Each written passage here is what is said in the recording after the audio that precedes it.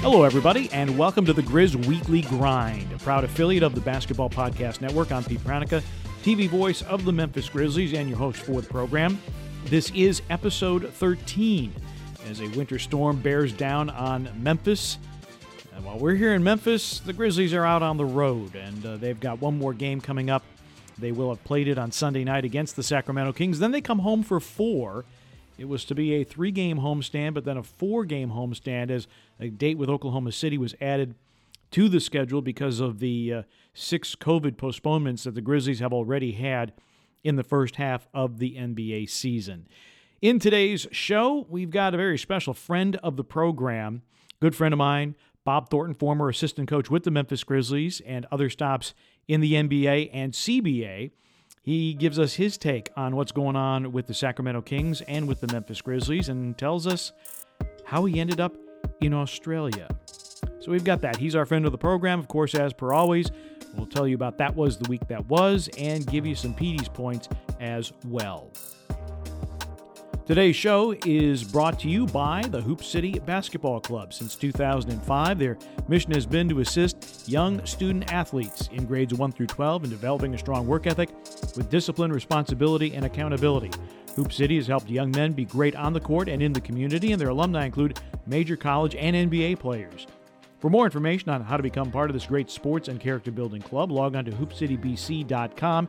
You can follow them on Twitter at hoopcitybc, as they like to say. It's in our blood. It's who we are in Hoop City. And this exciting announcement, they have a spring league coming up, and they are starting to take registrations. And because you are a valued listener of the Grizz Weekly Grind, they want to share a coupon code. Yes, you can save $55 off your registration for the Hoop City Basketball Club Spring League. All you have to do is use the coupon code PETE. P-E-T-E. Enter Pete in the coupon code box at checkout, and you'll get $55 off your registration. And where can you go to register? You go to hoopcitybc.com. So, Spring Basketball League forming now, and use the coupon code Pete, and you'll get $55 off your registration. So, Grizzlies, since we last visited, a couple of games, one really good and one really, really frustrating. On Wednesday, February the 10th, the Grizzlies took on the Charlotte Hornets, set a franchise record with 23 three-point makes, and shot 47% in the process. So not a huge volume, but high accuracy for the Grizzlies as they would go on to beat the Charlotte Hornets by a final of 130-114. Hornets at one point had a 10-point lead. Grizzlies would ultimately lead by as many as 23. The issue here, well, Grizzlies forced 19 turnovers for 25 points. The aforementioned 23 threes for the Grizzlies, 9 more than Charlotte made. Although Charlotte did shoot 55% from the floor, got a big game from Scary Terry Rozier, finished with 34. He hit 6 of 9 from beyond the arc. But the Grizzlies had multiple guys with multiple threes. Dylan Brooks had 4. Kyle Anderson setting a new career high in three-point makes. 6 of 8 for Kyle, en route to 28 points. Second most productive outing of his NBA career and most productive in a regulation game. He had 28 earlier this year on the road at Brooklyn, but of course that game went into overtime. All 5 Grizzly starters go for double figures. Desmond Bane, 4 of 8 from downtown as he got the start against the Charlotte Hornets. Grizzlies also got 5 triples from Grayson Allen and 3 from Tyus Jones. Tyus not known for his three-point marksmanship, but came up big in that game. Hornets actually led this game 38-34 after one quarter, but the Grizzlies dominated the middle quarters, outscoring Charlotte 67-45. And as I said, at one point would build a 23-point lead. That win got the Grizzlies to 500 at 10-10 and ended their losing streak, and everybody was feeling pretty good about themselves. And then the Grizzlies would go west to take on the Los Angeles Lakers on Friday. Lakers had won 6 in a row, but they had, by their own admission, been winning ugly against some inferior competition, and the Grizzlies figured to give them more of a test. Well, the Grizzlies did. Off the jump, a 22-2 start. Yeah, almost unbelievable.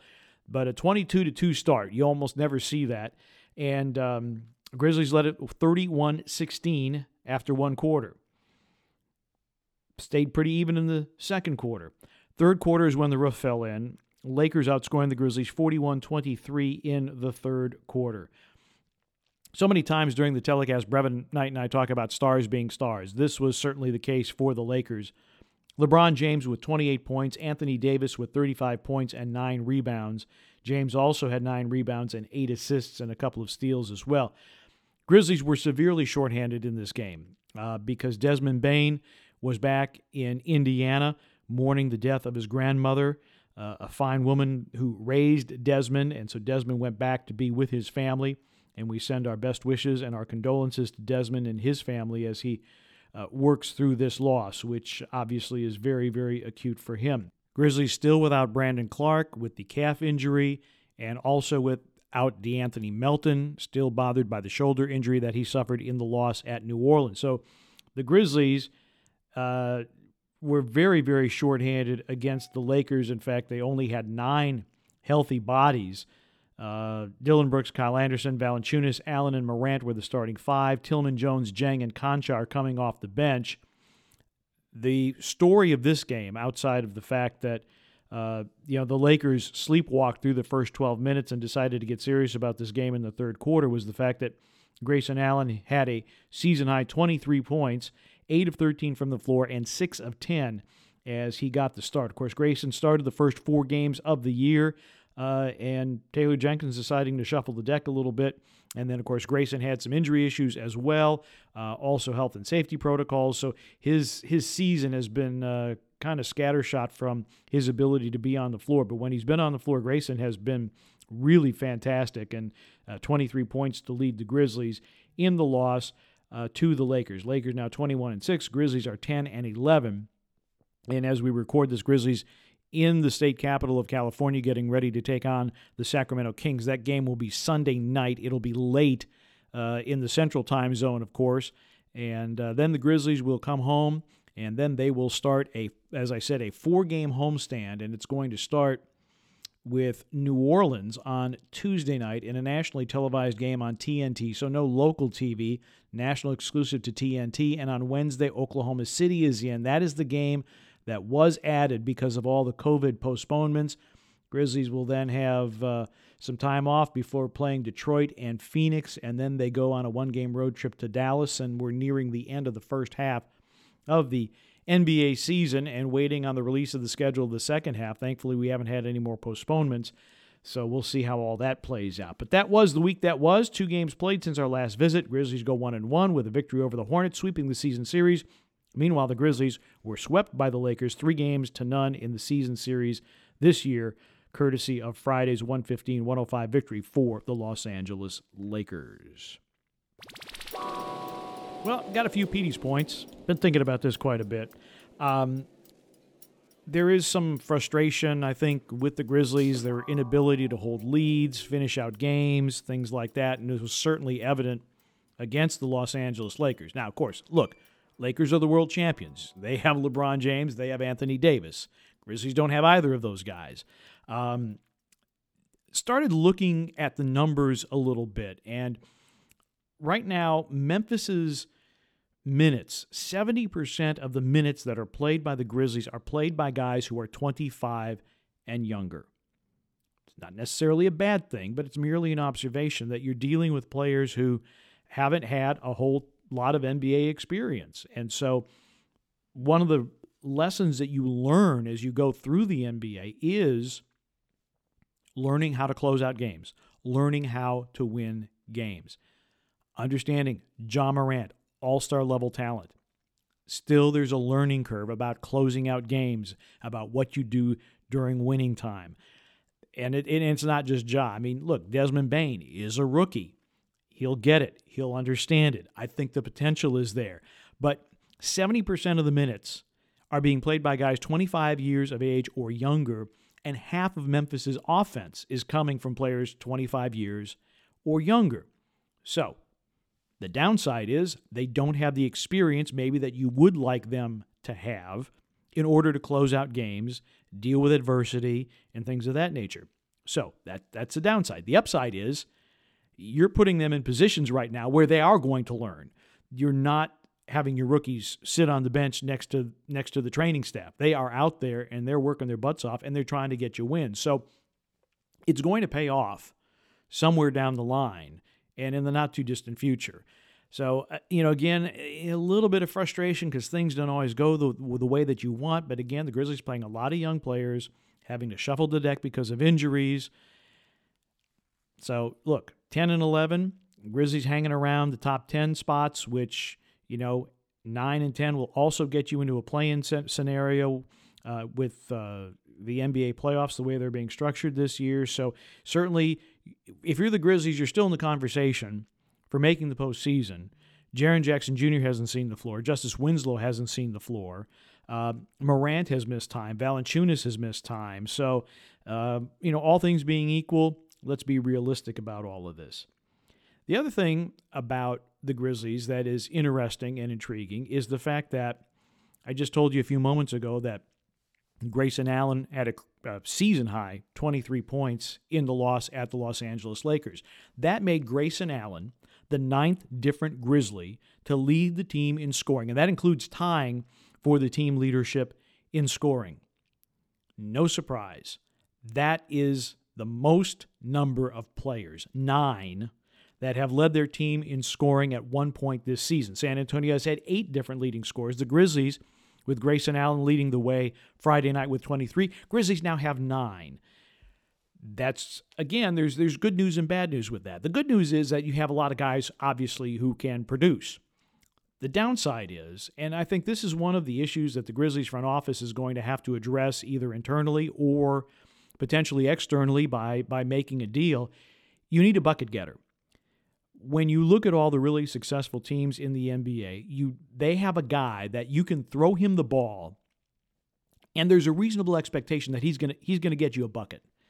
Kevin Durant, bucket getter. Kyrie Irving, bucket getter. James Harden, bucket getter. Talking about the Lakers, Anthony Davis, bucket getter. And to maybe a slightly lesser extent, LeBron James, also bucket getter. But the way that he passes right now, he can also set up the bucket getter. The Grizzlies have some bucket getters in training, but they're not fully formed just yet. When you think about this roster, is there anyone that you can think of that, yep, I'm going to throw him the ball and I know we're going to get a hoop? Maybe Valanciunas. Ja can create his own, but other than that, right now there isn't that one go-to guy that the Grizzlies have identified and that has put up a consistent resume that you could say, yeah, the guy's a bucket getter. So either the Grizzlies need to address this internally to get somebody or to develop somebody into a bucket getter, or they're going to potentially have to make a deal. Because I think if you are going to be ultimately successful in the NBA, you have to have a bucket getter. Don't have a bucket getter, then it's going to be a rough road for you. PD's point number 3. I'm still not on board with the whole NBA All-Star game in Atlanta.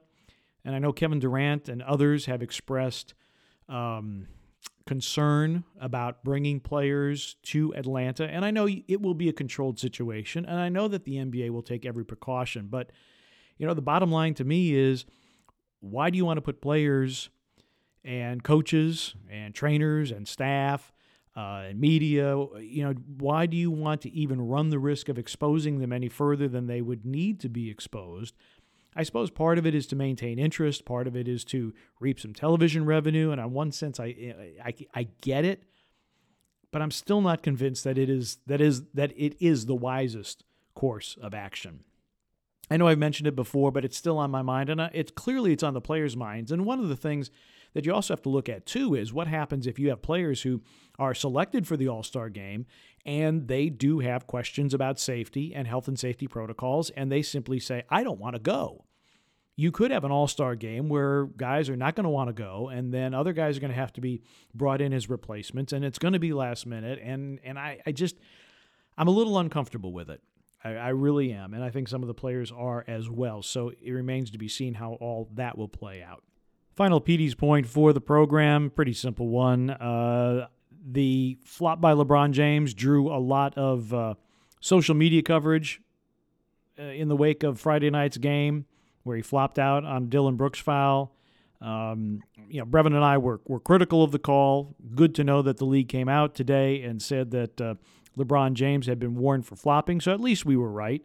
We always like to be right when it comes to things like that. Look, LeBron, you're one of the greatest ever. Okay, you're in the conversation for GOAT in the NBA. You do not need to flop. You will get to the free throw line plenty. You got to the free throw line 14 times against the Grizzlies. You don't need to flop. You're bigger and stronger than everybody else. So just hold your ground, play your game, don't flop. It is not becoming of somebody who we consider in the conversation for the greatest of all time. And that does it for this edition of PD's Points.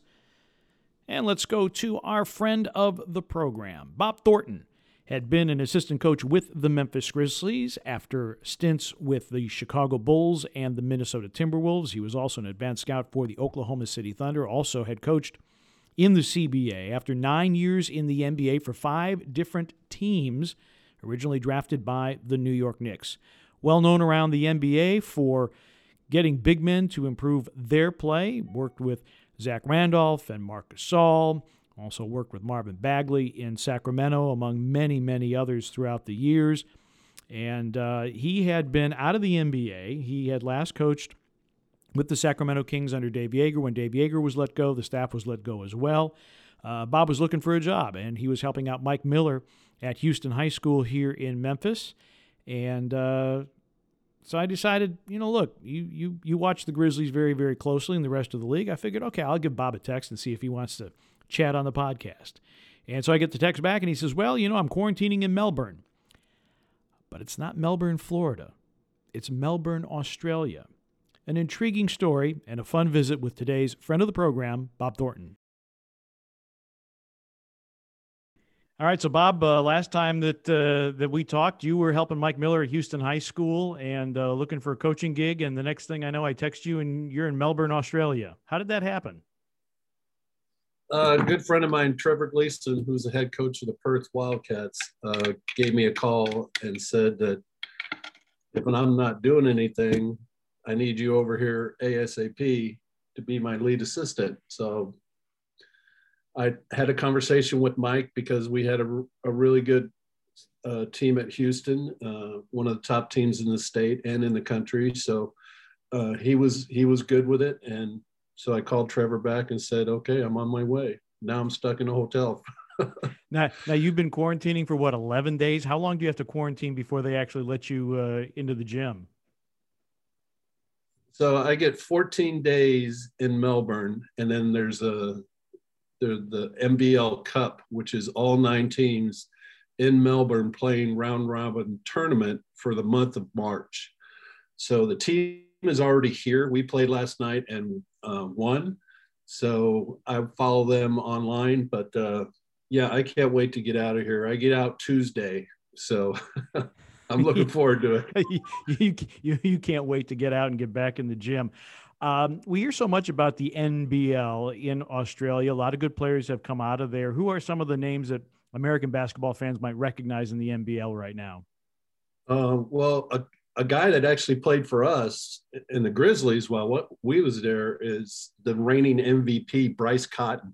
Okay. So he is a tremendous talent, and he is the top guard over here and just a scoring machine. He's playing very, very well. There's some kids we had in Sacramento. Cam Oliver, who was a fringe NBA player, played in the D League, is playing for Cairns. Scott Machado, you might remember that name. These are all guys that are, a little bit undersized, but very athletic and very capable basketball players. So there's a lot of good talent over here. You've had the opportunity to watch the Grizzlies. I know you follow them on League Pass, even halfway around the world. What have you seen from the Grizzlies? Because I know you always look at them with an interested eye. Well, I tell you, they've done a wonderful job building this team, and I would love to see them at full strength, especially with the talent that they have. But what I think Coach Jenkins has done a wonderful job with these kids, and they're actually playing hard every time. Ja Morant is a superstar. I can't wait to see Jaren come back and play with this group. I think Dylan Brooks has really matured. His decision making is much better than last year, I think. So the more they keep growing as a team, I think they're going to fight their way in for that last spot. We think that Taylor Jenkins is doing a good job. We see things as broadcasters and people see things as fans. As a fellow coach, what do you see in Taylor Jenkins that is helping him get success with this team? Well, I think he's teaching them, and there's a big difference between, telling guys what to do and teaching them. He's brought his philosophy, he has stuck with it, and this team has grown under his tutelage to be what they are today. And I think each year in each team, they take that system and are starting to now react and not think. So they're finding ways to score out of it, which he knew they would always do, but now the players are starting to see it and just feel it. Is that the biggest change in coaching? Because, I mean, you've been around the NBA for like 25 years as a player and as a coach, and there were coaches that it was my way or the highway, and I'm going to tell you what to do. And now your head coach has to be not only a tactician, but he's got to be an excellent communicator. Is that the biggest change in coaching in the NBA? Oh, no question. I mean, you look at anything, business, any situation where a group of people are working together, the key is communication. If you don't have that, you're basically all on your own page doing your own thing.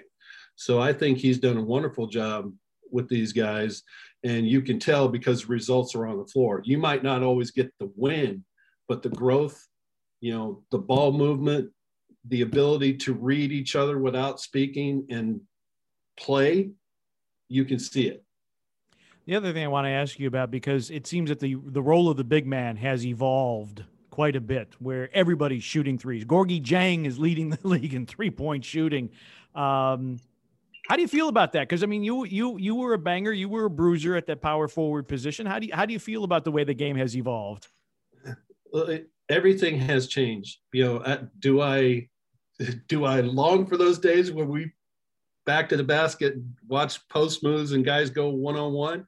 Of course, because it's fun. It's a matchup. It's something that's a highly skilled, learned skill. So, but I like the fast pace.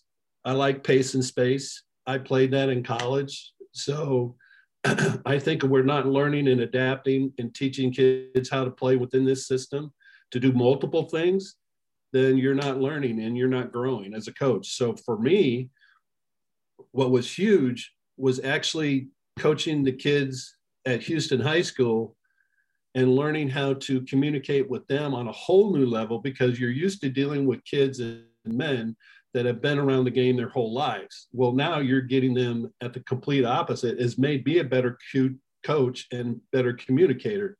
So I think it's a fun game to watch. I'm not always enthralled with so many threes, but hey, it's good for the fans and get it done. Is that a similar style that you see in the NBA, NBL? Are they trying to play an NBA type of game with a lot of pace and space and stretch fours and fives?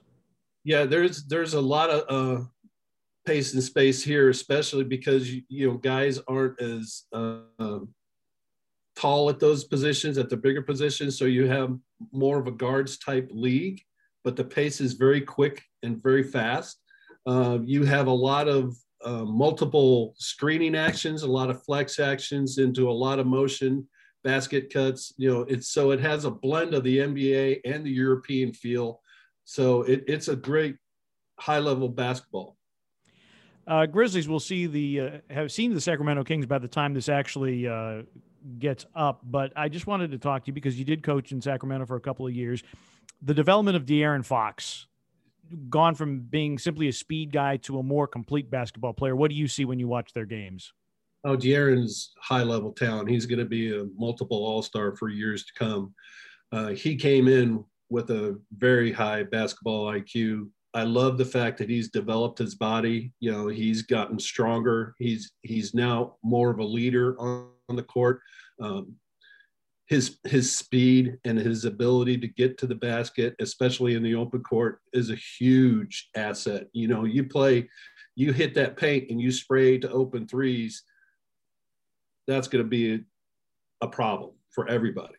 So I think he's a kid that the sky's the limit. You know, hopefully he stays healthy, and you know, Sacramento is playing better, and I'm happy for him.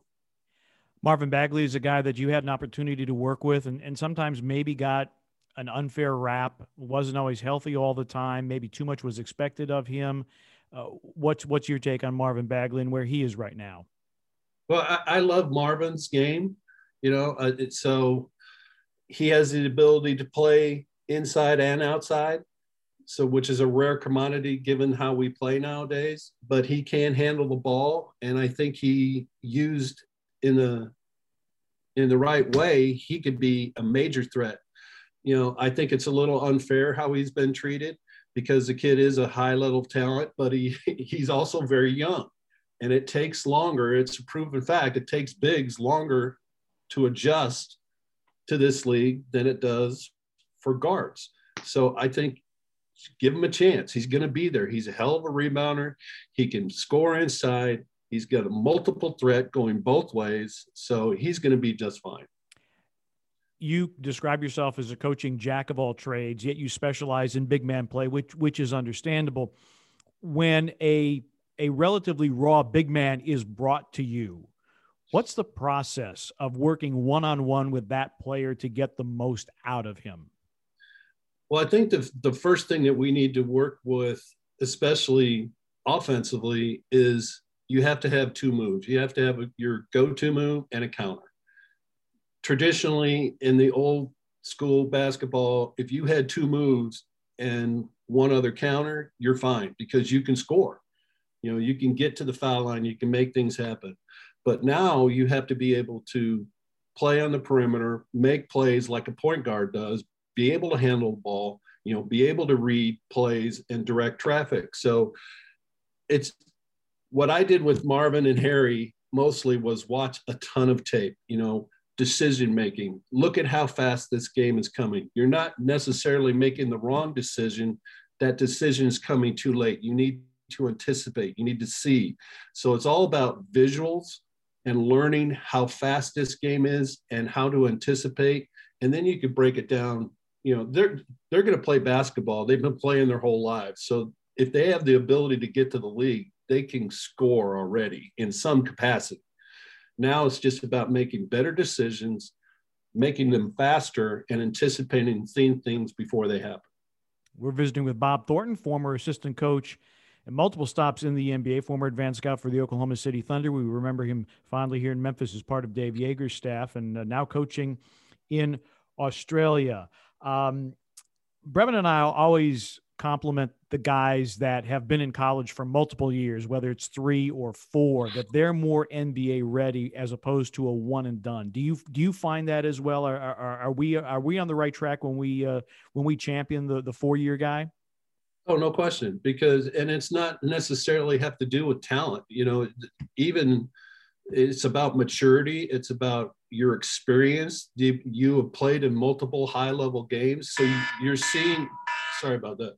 You're seeing the game faster, and you're able to adjust and read situations where a younger kid coming 1 year of college doesn't have that. He has the ability. They all have the ability. Now, what can we do to take that ability to the next level and make you see what's happening?